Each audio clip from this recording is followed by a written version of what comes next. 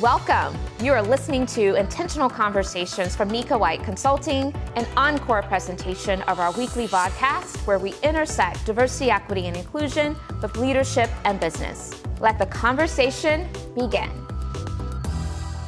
Today, you have to look forward to Kim Crowder, and I'm so excited to be in conversation with her today and to share space. As I normally do, I want to give a formal introduction so that you all have the ability to understand the accolades, the lens, the credentials in which Kim brings to today's conversation, and then I will allow her to greet this audience in her own way. Kim Crowder is a certified Six Sigma leadership and diversity equity powerhouse who has been featured by Forbes several times, where she was named an anti-racist educator your company needs now. Your company needs now. She is the CEO and founder of Kim Crowder Consulting, where her team uses a data-driven approach to partner with companies to embed diversity, equity, and inclusion and anti-racism into their DNA through building equitable systems and processes. She is a member of the MIT Technology Review Global Panel and Forbes, The Culture, and has been seen in the New York Times, Business Insider, KatieCouric.com, Monster.com, on Cheddar News, LinkedIn News Live, and heard on HubSpot's The Growth Show podcast. And so in your own way, podcast community, please help me to welcome Kim Crowder to the conversation today. Let her know that we are so appreciative that she said yes to our invite. And Kim, as we normally do, I want you just to unmute yourself and I want you to greet this audience in your own way. And particularly, why don't you share with us some things that we may not know about you, that we will not be able to find out about you from reading your bio. We like to get a little bit more in depth and connected to our guest co-host. And so thank you for being here and welcome. Yeah, thank you. Good morning. I think it's morning for just about everyone probably on the call. My background is in marketing communications. Actually, Nika and I have that in common, if I'm not mistaken, that we both have that background. And so always thinking about this work sort of from this 365 holistic lens. How does what's happening internally communicate with the external? But if we just want to talk about something that's rare or different about me, I love travel.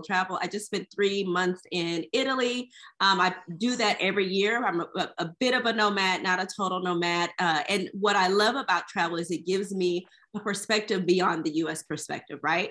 At least to some degree. I also get a sense of what is happening in a certain place and how does that directly impact the labor force. So looking at how immigrants are treated in different countries, looking at, what does community look like in different places. Also, I'm a singer. Many people don't know that.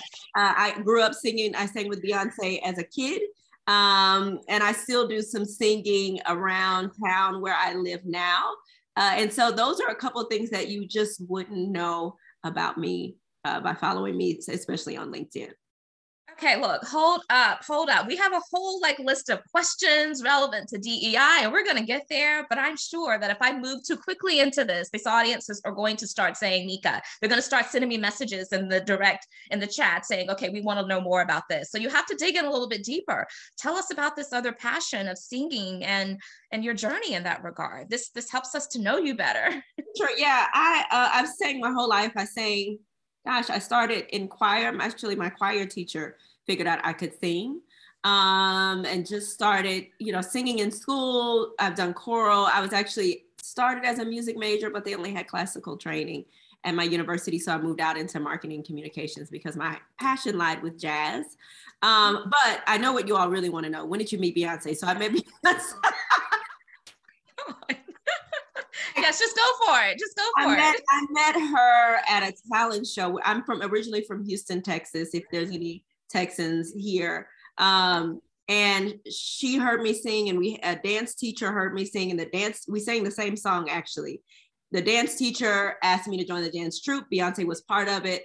And then before I knew it, Beyonce said, hey, do you want to join my group? And we were kids. I mean, maybe 9, 10, 11. Kelly was around at that time. Some other girls who aren't with, there is no more Destiny's Child, but you know what I mean? Yes. And so, yeah, I had the pleasure of getting to know Mama Tina and Matthew, and being in the house. Solange was always a firecracker.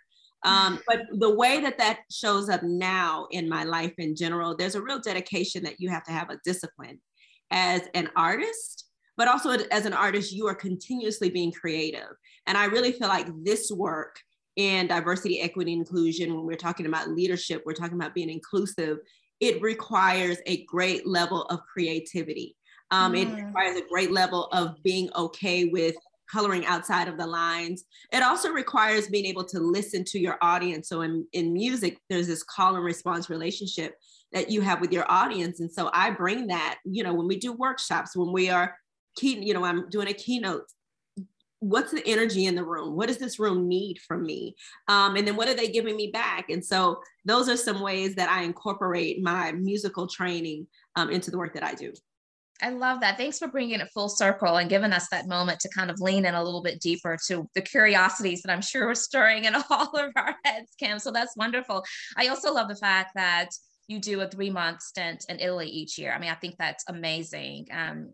My husband and I are celebrating our 25th wedding anniversary in June, and we have a trip to Italy planned. So you best believe I'm going to be hitting you up just for some ideas and thoughts.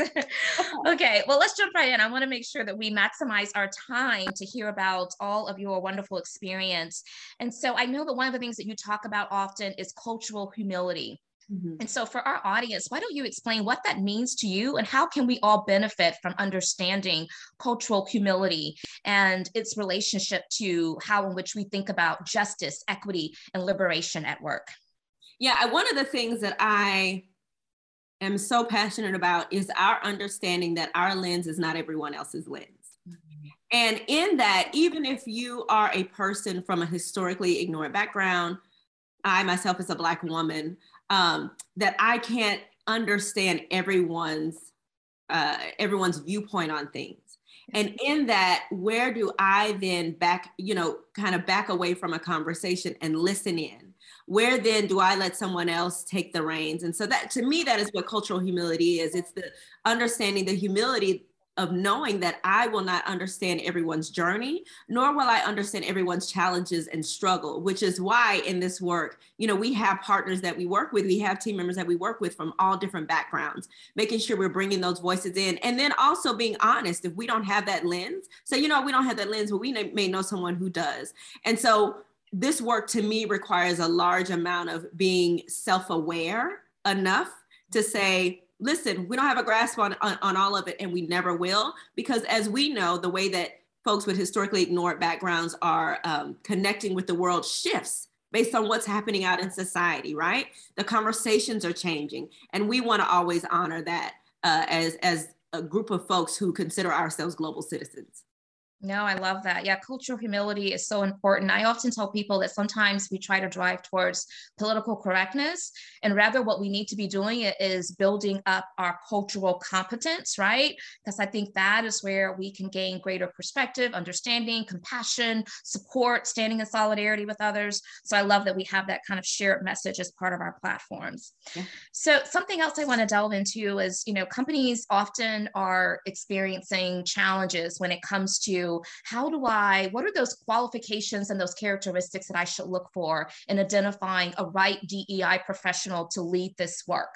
So I would love for you just to talk about what advice you would give to some of those organizations. We've seen such an influx of that discipline being more widely accepted, which is great. And I love that. But I also feel this sense of responsibility for organizations to be well equipped to know what to look for. I mean, sometimes I think they just find individuals who are part of some type of marginalized identity and say, go do this work. And of course, that's not the way to go. So just share your thoughts on that. Yeah, the first part of this, I would say for an organization, and it doesn't deviate, but it to me, it's the groundwork is the organization taking responsibility of the fact that this is organizational work. And yes. So whoever you bring in cannot be held responsible as the solo owner of how this moves throughout your organization. That's a big piece, because I do feel like companies right now are really leaning on individuals to move this forward within the organization, possibly without being unwilling to make some shifts in how the organization is structured. That's a big piece of it.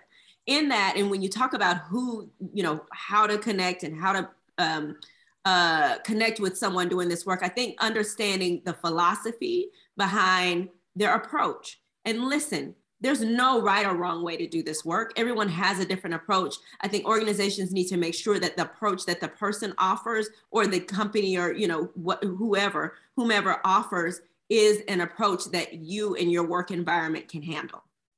I also think it's important to know what's important to you. So for instance, one of the things I talked about, the work that we do is around processes and systems. And so with organizations, making sure that they are comfortable with that. That's our approach. Our approach is processes and systems. Does that match for your organization? Are you willing to make some moves in your processes and systems in order to make that happen? And then truthfully, I think also there is right now a bit of, in my opinion, sort of this idea that only one person can do this work as a solo.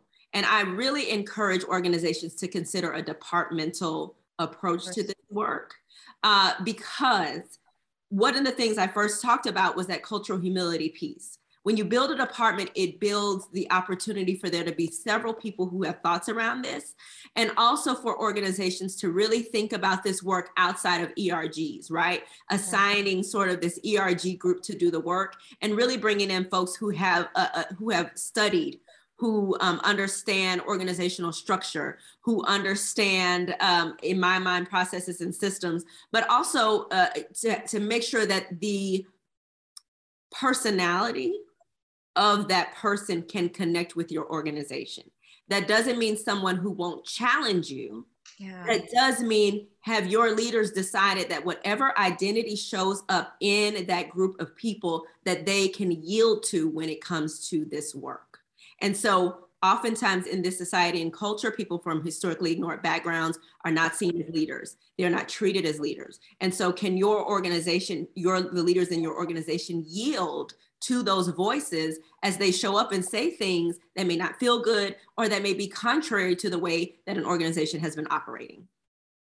Yeah, no, that's really good, Kim. I want to spend some time digging a little bit deeper there. And you've touched on this a bit, but I think that there's probably more to be said.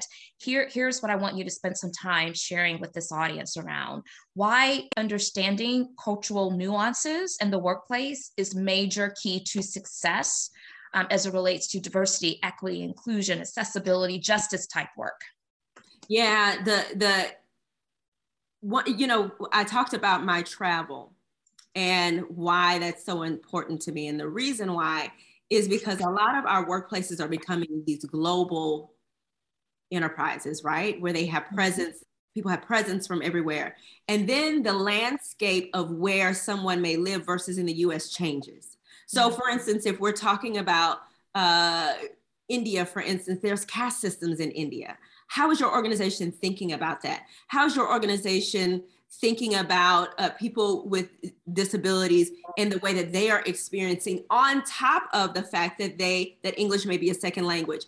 Are you as an organization expecting for folks who are not in the US to assimilate into the way that America, US does things in order to be accepted in that workplace? And so those are all the sticky points, right? And which is why I say when we do this work, we really have to understand the makeup of a workplace. But then on top of understanding the makeup of a workplace, understanding the nuances of what that means. And so that is one of the things. And also understand that the experiences in the workplace are based off of people's own cultural backgrounds, right? Yes. So the way that they experience the workplace could be very different. So I'll give you an example. One of the things we always say in the workplace is people who speak up are the ones who, kind of like get that next thing, or are made leaders in an organization. And there's a few things that can be challenging with that. One, we know that there are issues when women in general speak up in workplaces, right? You have that. But also it's which women speak up and how they speak up. So Black women can speak up and be seen as angry, for instance. But what about those women who in their culture, maybe that is not the way that they operate per se. They may have had to learn how to operate in that way.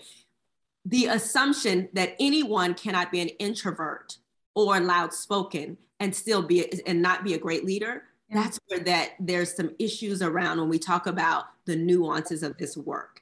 It's this association with what leadership looks like, and leadership only looks like this one thing.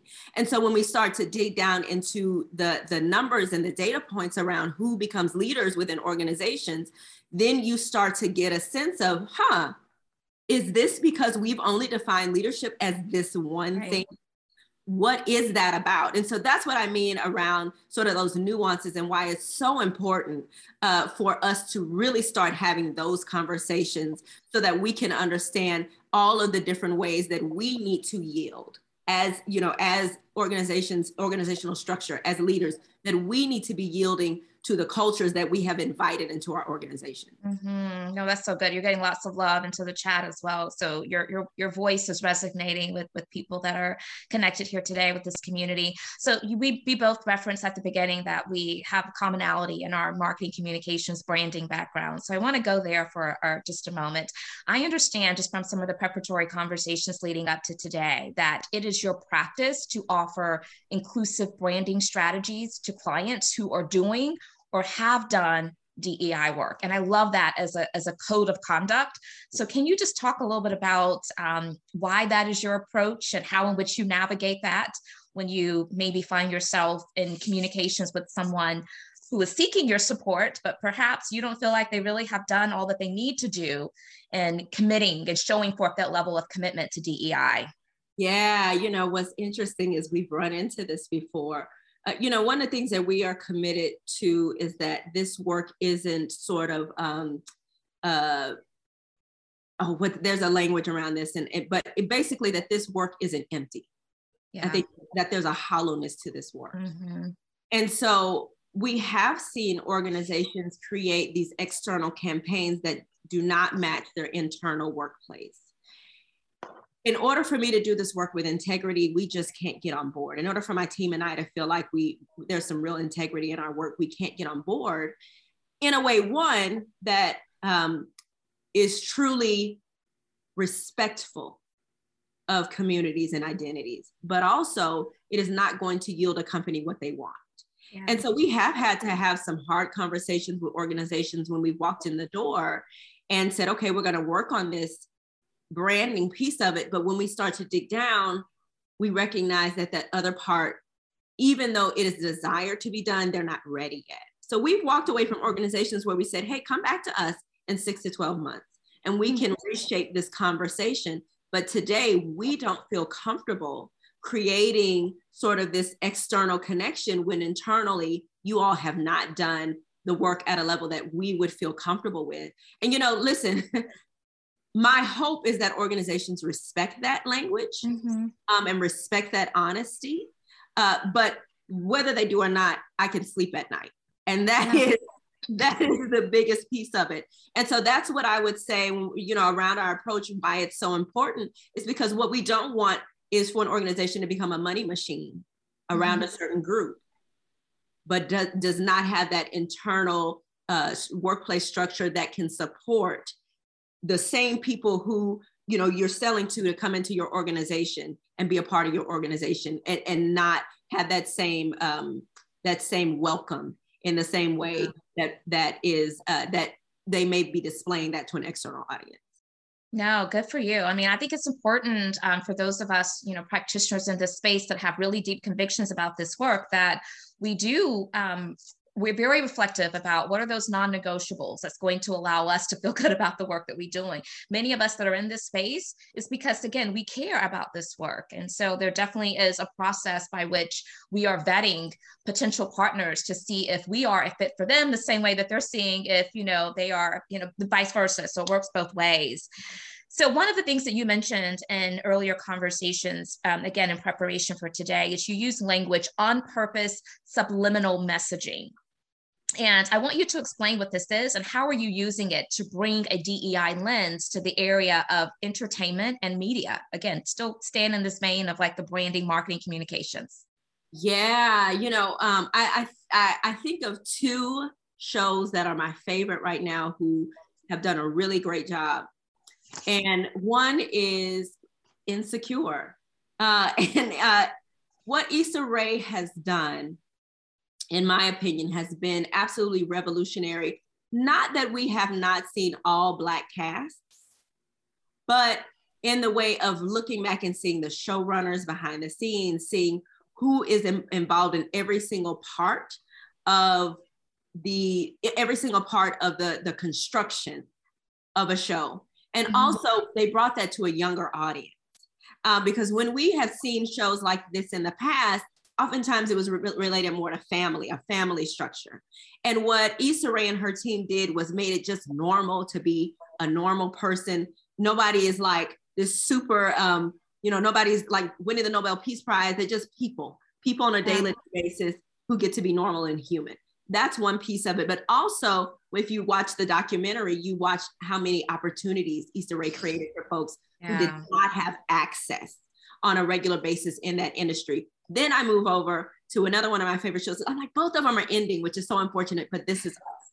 And when you look at This Is Us and the writing in This Is Us and the way that the nuances of different groups have been brought to the forefront, whether it be, having a child that is blind, or whether it be someone who feels like they have had issues with their weight or alcoholism, or being a lonely Black person, or what it means to be in a Black family, or, or what we saw, how they highlighted, I can't remember who he was, but basically it was a showing, I can't remember exactly what it was, but basically they brought in some historical aspects that we may not have known about. And that it was a person of color who invented this major computer or tech thing. And so what I love about This Is Us, and I've read up on the writer's room, is the way that they divide those stories is who gets the loudest voice in the room depends on their background and their experiences. And so in those episodes when they're writing about specific things, those folks get to have more of a pen in the conversation. They are leaned upon as the experts. And you see that and you feel that if you've ever gone to Twitter or Facebook after an episode of This Is Us, particularly a pivotal one, and you see people's responses, you go, oh, that hit, it worked.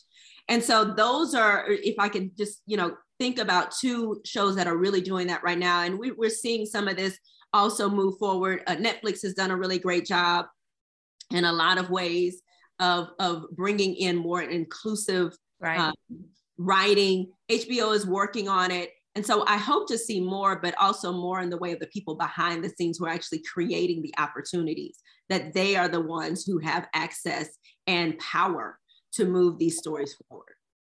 Yeah, no, I remember reading about all of the intentional efforts behind the scenes that Issa Rae, where she was leveraging her influence to bring about those opportunities for others. And so I love that. And those two shows are definitely fans among many, just based upon the chat. So I want to circle back to something that we mentioned before. And this is actually a curiosity that's come up from one of our audience members today, Tony Etheridge. Thank you so much for being here, Tony. And I am happy for you to unmute if you would like to share your question directly, or I can simply just present what you shared into the chat. I'll give you a second to see if you unmute. Hi, can you hear me? Yes, we can. Thank you. Welcome all. Hi, Kim. So my question is, you raised something really special, and I like the fact that you had mentioned when you sit and dig down with some organizations and you find out that they're just not prepared in terms of the approach of your organization going in and helping them. So I'm just curious, when you have to step back because of integrity, which is definitely bound down to that, what does that look like? Have you ever re-engaged and that company or organization is just still not there? So are they left on their own to kind of figure it out for themselves? And then I think that there's this space where that's work that's still not being done. Not to say that your organization has to do it. Of course, they should do it themselves. But I'm just saying, it seems like there's a missing piece where where that company or organizations are saying to kind of figure it out, and they can't figure it out because they know something is just a disconnect. So I'm just curious about that, how your organization has approached that, whether you've connected back with them and helped them, or if you just leave them onto their own device. I'll pause. There's a few nuances to that response. And frankly, we've only had to do this once. So I just want to, be transparent in that. This organization in particular, sometimes it is that your team members get it, but your leadership may not. And so there is a tension in that, especially if your leadership is the one making the decision around how this moves this forward.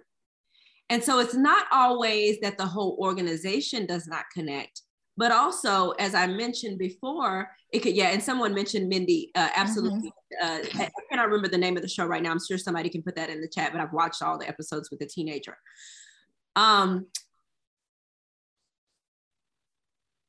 As I mentioned before, there can be a tension when you bring in a woman, when you bring in a woman of color who is providing direction. And if someone in that leadership has not necessarily had that eye-to-eye relationship, there can be challenges there.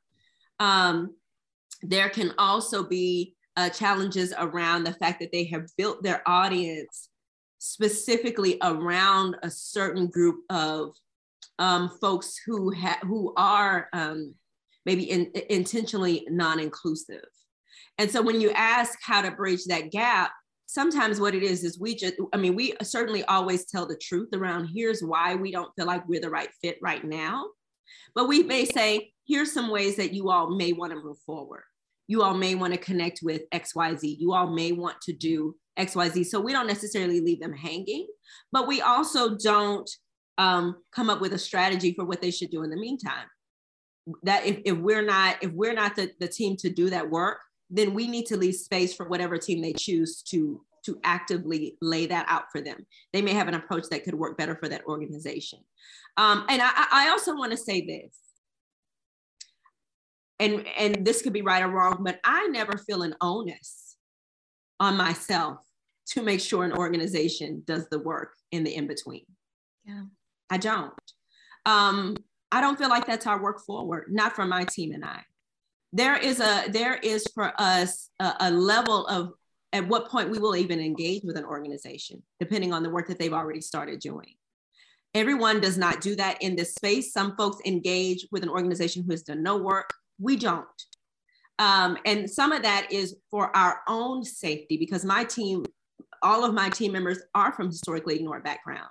And I have to make sure that my team members are safe and that our approach, which we feel is a bit progressive because we're talking about processes and systems, that they can be okay, that they've already started thinking along those lines. And so that is just our approach. There's no right or wrong to that, but that is just where we are. So we don't necessarily feel an onus to say, here's what you need to do in order to get ready for us. We may give them 2 or 3 things to do and say, here, consider this, but we may not be the right team today to do it. Thank you. Mm-hmm. Thank you. Tony, I so appreciate your question, and Kim, it's resonating with me, your response. And I do think that it's important for us to shed light on the fact that just like other disciplines and industries, not all DEI practitioners are created equal. You know, I love the fact that there's so much interest in this space and in this discipline, and people are bringing their own special superpowers to their approach, their lens. And I think it is part of the responsibility of organizations to be mindful of that and do their homework. I love when prospective clients will reach out to us and they say, we're shopping around. Great. I want you to shop around. We don't pretend to be all things to all organizations. And so we have a certain set of questions that we engage in that discovery conversation, those prospective clients with. And yes, we're fortunate to be able to be selective about what we say yes and no to, because we know what's really within our wheelhouse and those types of relationships where we really can help make impact, you know. So I very much appreciate what you just expressed and shared. So we talked a little bit about, of course, the media and the entertainment. And by the way, if you all are finding, you know, that you need some plans for the weekend, lots of great recommendations have been discussed today. If you want to binge some shows or, you know, to catch up, you can certainly do that just by reviewing the chat today. But what can those in the media and entertainment space do to build stories that are equitable and humanizing? We've given examples of those who do it well, but there's still a plethora of others that totally miss the mark. And so what would you share? Yeah, I won't name anything. I won't name anything. I do feel like there are quite a few that miss the mark. I'll give an example. Actually, I was watching a show, which the show itself plotline was great. The show was done well. The only two characters in the show, it was a small town. The only two characters in the show of color, one was a drug addict and the sister of the drug addict who was trying to help him not. And it was very much so unfortunate that you can have all of these professionals and nobody sort of dings that maybe this is off. I think in 2022, for any show that has a cast of all one group of people, time out. Like really, it is time out for that. But also if your writer's room or even your producers particularly are of only one background, that is like basic where we can start in this. The challenge is that the industry very much so is still laden with, because it's a power and money sort of, setup, that whoever has the most money, and even if their reputation isn't so great, or they may have some things in the past, a lot of things go sort of ignored in the industry. And then we hear about it 20 years later where, people have been sexually harassed for years and years and years, and everyone has known about it. So it's, entertainment is an interesting beast. I do think that because we are now seeing folks being able to produce shows via YouTube, and those become popular, that provides a lot of open space for people who may or may not have naturally had access to places. Also, with social media, you're able to make connections that maybe you weren't able to make because you don't live in LA. So now, right, people are in the writer's room via Zoom. That's beautiful because now you can involve more of those conversations. And also, one of the things I do really love is that we are seeing shows that are not American-based become popular in America. We look at Parasite. I still haven't watched it. It's like the Hunger Games, but it's not the Hunger Games. I like the Squid. What is it called? Squid Game. Yeah, Squid Games. Yeah, and so we're starting to see some of that become a part of we're starting to see a more global concept around this. I watch shows that are based in Africa, for instance, and love them on Netflix. And so starting to see some of that come into play is exciting. And we've also seen kids shows do a very great job of this. Like Sesame Street has done an excellent job over the years of continuously evolving on a regular basis. We're seeing Encanto, is that right?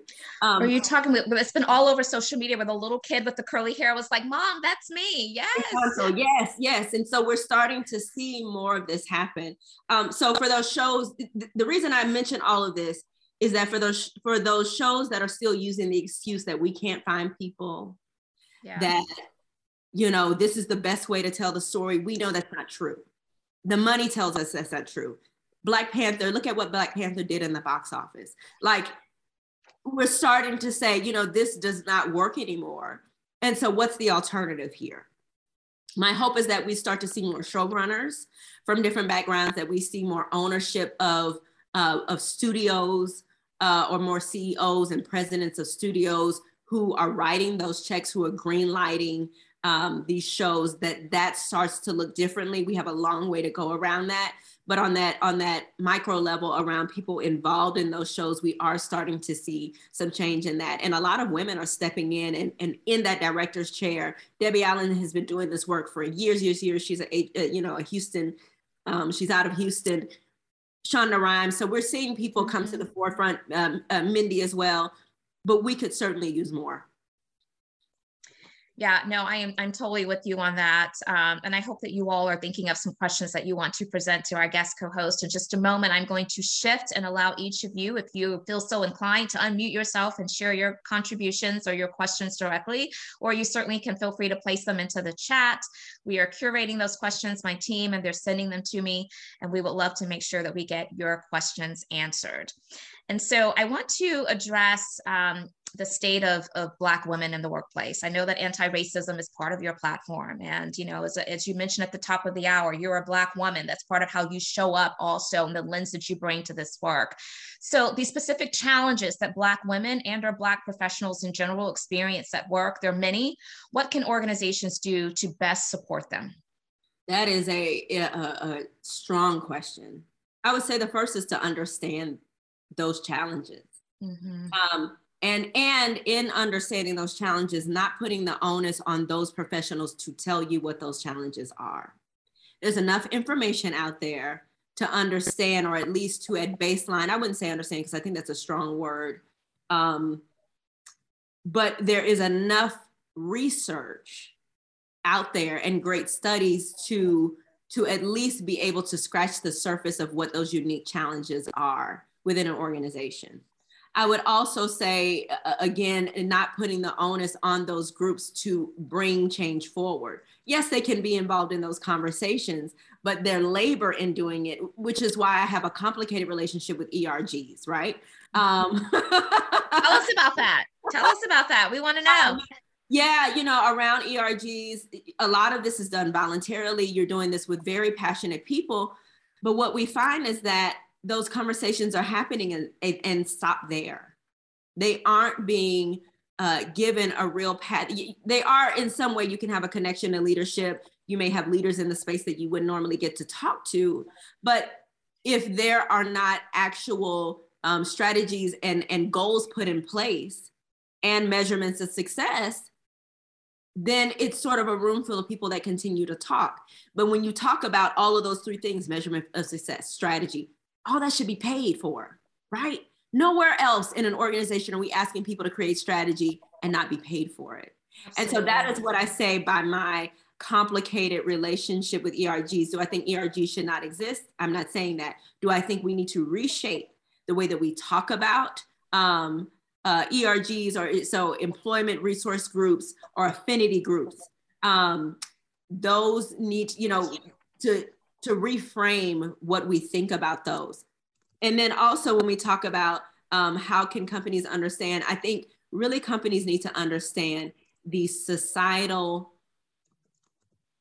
systemic issues that show up when you are integrating, because that's what workplaces are doing, integration. What happened when we integrated schools? If workplaces would go back there and take a look at what happened, that's happening in the workplaces.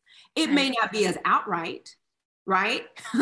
And so if workplaces could connect what happens during integration, then they can then start to go, oh, could there be some resistance when someone shows up as a leader in the workplace who people have deemed don't deserve to be a leader, no matter what their accomplishments are or their expertise is?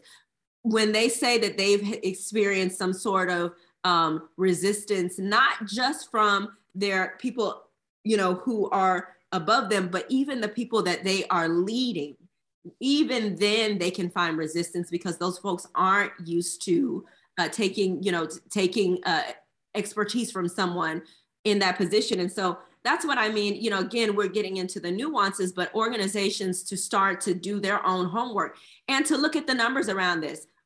We continuously see that Black women are not having great experiences in the workplace. There are numbers to support this. There are studies to support this. And what I also think is important, Nika, I know that you feel the same way, is understanding that qualitative and quantitative data. Yes. Because the way that this shows up in your workplace may show up somewhere differently. And so if you don't hear or are not listening to those stories around how this is showing up in your workplace, then you really can't treat it because you're kind of guessing. And so that's why I always, you know, Nika, I imagine you always start a relationship off with an assessment. What does this workplace look like? What are the conversations that are being had that even though you haven't heard them are being had, but also what are folks based on societal norms considering good enough, even if it's not good enough? Yeah. You know, and then disaggregating the data. You know, sometimes we like to see those big, you know, percentages of the aggregate totals, but if you break that down and you look at it by different, you know, demographics, there's a new story that is unsurfacing, right? And you have to deal with that. And so Yeah, you are all in on my street with everything that you just said a moment ago. Lots of good commentary happening into the chat as well. And so yes, some folks were needing some clarification around ERGs, employee resource groups, affinity groups, also known as business resource groups in many organizations. And going back to your point, Kim, if it is a business resource group, that word business is directly connected to commerce, the bottom line, the ROI. So how can you not see that as strategy? And if you do see it as strategy, how can you not try to compensate your ERG leaders for the heavy lift that they're doing to bring forth some of those solutions? And so, yeah, this is really good conversation. Yeah. And we know that companies put money behind what they value. Yes, absolutely. But I feel the same even about those who lead like the DEI committees, because sometimes that's the only way. That's the only way in which there's an internal infrastructure to be able to move that body of work along, is to have a group of enacted leaders that can do that. Pay them. You have expectations of them, pay them. And I'm going to bring and shift there, and also, excuse me, Nika, but go for it. Shift their responsibilities, as in they cannot have the same workload and be expected to be on an ERG group and be effective. They cannot be the lead of a committee and then not have any of that work shift. And so also they need to be compensated in time and in financial resources. Yes. And one of the steps that I think a lot of organizations miss when it relates to like the ERG leaders, your folks who are serving in the capacity of leading your DEI committee council work, is that they don't even make it easy for those individuals to be able to engage. And so, for example, I've had a lot of folks to say, well, I really want to, give more time and energy to this DEI council or ERG, but my supervisor, my teammates are looking at me sad-eyed because now, I'm spending time in this other regard. So the step that was missed was leadership. Are you preparing also your people leaders to know that they need to release and support all of these folks who are doing this other work that, by the way, is not extracurricular? Is really important to who you are as an organization, mission critical, business centric work. Okay, I want to get off the soapbox because I can stay here all day, and it sounds like, Kim, you can too. So we're going to shift a bit, and Ann Kingston, I'm going to actually spotlight her as well to bring her to the conversation. She has a question, and Ann, welcome. I want to give you an opportunity to present your question at this time. Great, thank you so much. I'm really enjoying today's discussion. I am in Nashville, Tennessee, and I'm kind of getting started as a D&I practitioner. So I'm interested in hearing from you, Kim, when you're kind of reflecting over your career, and especially in the early or like getting started stages. Obviously, what we're looking at in terms of impact is all about the long game. So was there any points that clicked for you where you realized, like, this is my calling, I'm making a difference, I'm seeing a shift in the people that I'm supporting? Yeah, so why don't I tell you why I got into this work? Because I didn't choose this work. And Nika, you may have a very similar story to me, but this work sort of like knocked on my door because of the level of discrimination I was experiencing in the workplace. And it wasn't just, it started to impact my mental, physical, emotional, psychological well-being. And so in that, I also had an experience with EEOC. And what I saw was that there is such a gap between what is okay in the workplace versus what the EEOC deems as egregious. And in that, the sort of living workplace hell that I was going through, I started to push for things. I started noticing that there was a willingness to pay white folks more than Black folks. I mean, I'm just not going to even make it any prettier than it is, particularly Black women, and by tens of thousands. It's not, these are not small numbers. I started to notice the way that we hired, that there was some real issues in the way that the organization was hiring folks. I started to notice because I was in the C-suite then, what were those conversations in there? What was allowed from some employees versus others? So I started to really understand the nuances. And then I started pushing into our policies and going, hey, we're laying out this policy, but why? Why is this policy worded this way? Or why is this, what are our policies around performance improvement? And why Does that seem, do the rules seem to be different for this group of folks and this group of folks? Talking to the board about things like this. Now you imagine I was no longer the favorite employee by any means. And I was also for a long time the only Black woman in that room in particular. And so it did not win me friends, but what it did win me was experience. Mm-hmm. And so if your question is what should you be considering? I think, I'm just who I am, and I'm just gonna say what it is that, of course, I'm going to make an assumption, but you present as a white woman. You may not be a white woman. You present as a white woman. And so in that presentation as a white woman, that cultural humility is going to be imperative for you. Because some of the biggest barriers in the workplace for me were white women.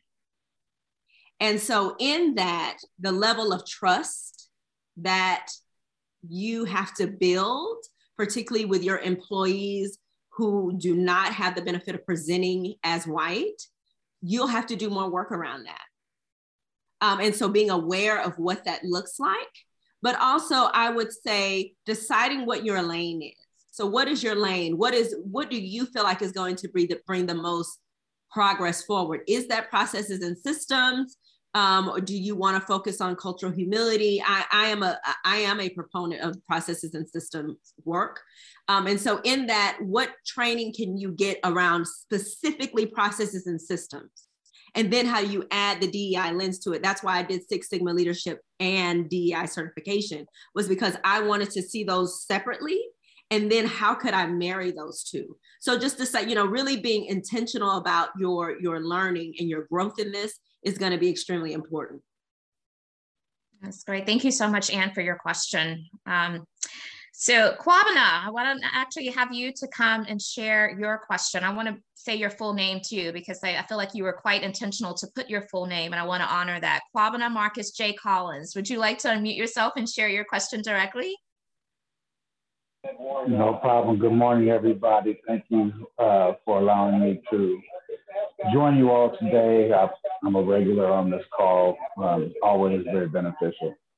So that being said, just taking a step back into the conversation around BRGs, ERGs, and for those who aren't clear of the difference between those, is ERGs are more of for the employees specifically to make sure that they feel comfortable in their skin, or allowing them to the resources to be able to navigate a culture that is not necessarily consistent with that of their own. And then a BRG, the concept is that they are going to be used as resources to build strategy for the betterment of the business in addition to the employee. So thinking about impact versus just impression. And so my question is, some organizations, though I've heard of some organizations that are starting to compensate people additionally for being parts of BRGs and ERGs, but then there's some other organizations that I know that are respecting that there is value and there's real work that is being done in the BRGs. And so what they're doing is they're removing some of their workflow that from their plate and supplementing that work with the BRG work. So what are your thoughts on that concept versus, just adding, $1,000 bonus or something like that for being on the ERG or BRG? Yeah, I was just going to say quickly, there was a little bit of background noise. And so I want to make sure this audience was able to hear the question. So I'm just going to, succinctly repeat it. It's so Kwabena is interested, Kim, in your thoughts on when companies shift work to BRGs, as opposed to just offering them the extra compensation, seeing that the work that they're doing really is of value. Nika, can you say that for me one more time? Because I think I heard something a little different from him, but I want to make sure. Sure. What are your thoughts about when companies shift work to BRGs as opposed to giving them extra compensation for the extra work that they're doing? Yeah, I mean, I think it's clear that I'm not a fan of that. One of the things I heard was, companies, as opposed to adding it to the salary, to it being a bonus or that sort of thing, where the compensation is ongoing. that in my mind, that's the only way that this can be beneficial. I would almost say that companies can look at it almost as a stipend. And so deciding, you know, is there a term in which people, you know, sort of serve in this capacity? And in that, what's the stipend? And what does that stipend look like around time? And what does that stipend look like around financial investment for their labor, basically? I also think it's important when we think about this, that companies need to be aware of the natural propensity of people who have been historically ignored to be a part of those groups. And in that, what are the unique challenges that they face as being a part of that? And so what I mean by that is, are they the only ones who are doing that work in the workplace? Right. And so really thinking about the sort of makeup of those groups. Do I believe that those folks should have, you know, especially if you have that experiential piece of it, and you have some real sense around strategy, to have the loudest voice? Yes. But should they be the only ones doing the work in the organization? I would say no to that, because it again is putting the onus on the people who are experiencing it to sort of only be the ones who can come up with ways to eradicate it. And then also, one last thing I would say is to make sure that they understand the difference. You know, what is your company interested in? Is your company interested in inclusion? Are they interested in equity? Are they interested in justice? Are they interested in restoration? Because those are all very different things. And so making sure that the lens by which this is the focus, that is also clear as well. Yeah, and as I think about the timing, you know, we're coming up on Black History Month. I like to refer to it as Black Heritage Month. You know, Black excellence is not just about the history, it's also about what's happening now as well. But there are a lot of companies who will heavily lean on their African-American Black ERGs, BRGs to plan the Black History Month, Black Heritage Month type of celebration. And something that I have been sharing with a lot of the clients that we work with is, let's shift that thinking. I mean, yes, to your point, Kim, you certainly want to make sure that whatever you are planning, it's going to be meaningful, and it's going to be certainly, you know, a feeling of acceptance by the Black colleagues in the organization.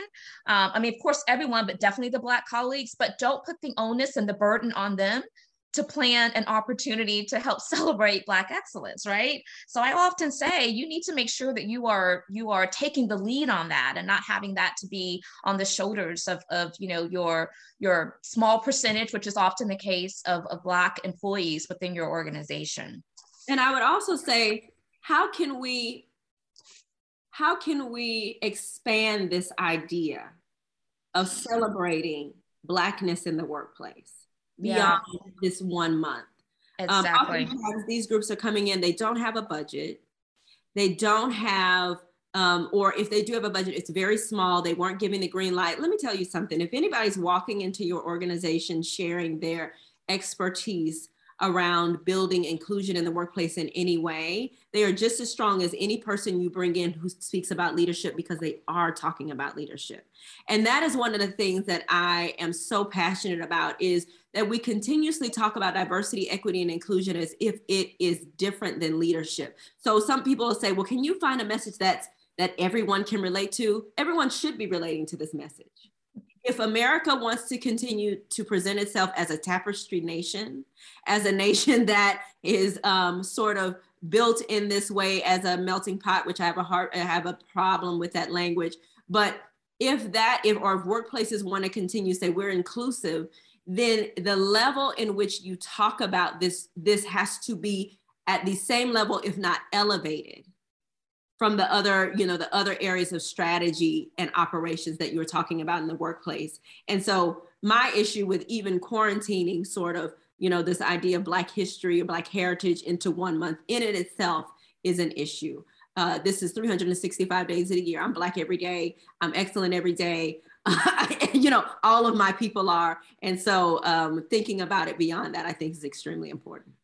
Absolutely. That is such a strong note to end on. I love that. This relates to everyone. And so thank you so much.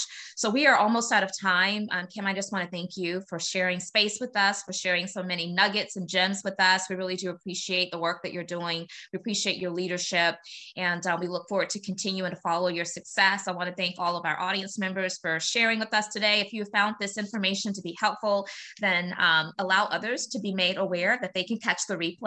But Kim, I want to give you the final remarks. What would you like to leave this audience with that perhaps we haven't touched on today? Yeah, one thing I would say is this is so important, Nika, that you're doing, because community is the cornerstone of change. Mm-hmm. Solidarity is the cornerstone of change. When you look at history, those folks who've been the most dangerous, Martin Luther King, when he became the most dangerous was during when he was doing the Poor People campaign.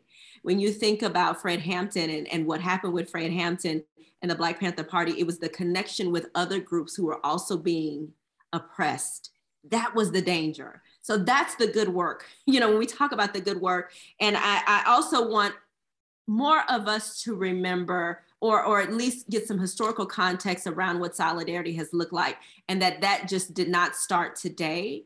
Because what we find is that people are going, I don't know how to do this work. People who look like you have been doing this work alongside of people from historically backgrounds for years. Yeah. And so do your homework and find out what that has looked like. The last piece that I'll say is, it is okay to take breaks from this work. Mm-hmm. It is okay, because this work is extremely taxing. Nika just went to Jamaica. Is that right? I did. Listen, so finding those times to take a break and to remove yourself from this work without guilt, I think is extremely important at times. And that would probably be my last piece. And also, I just want to congratulate Nika on the new book that's coming out. I'm sure she'll be talking about that more, but I saw that this morning and my heart just went a burst, because I love to see Black women continuously pushing the envelope and doing the work in such unconventional ways so that we all take notice. So congratulations on that too. Thank you so much, Kim. There's nothing left to say. You have dropped the mic like every minute on this hour, and we're just so grateful. So thank you all. We look forward to seeing you all next Friday. Have a wonderful weekend. Stay healthy, stay safe, and thanks for joining the Intentional Conversations podcast.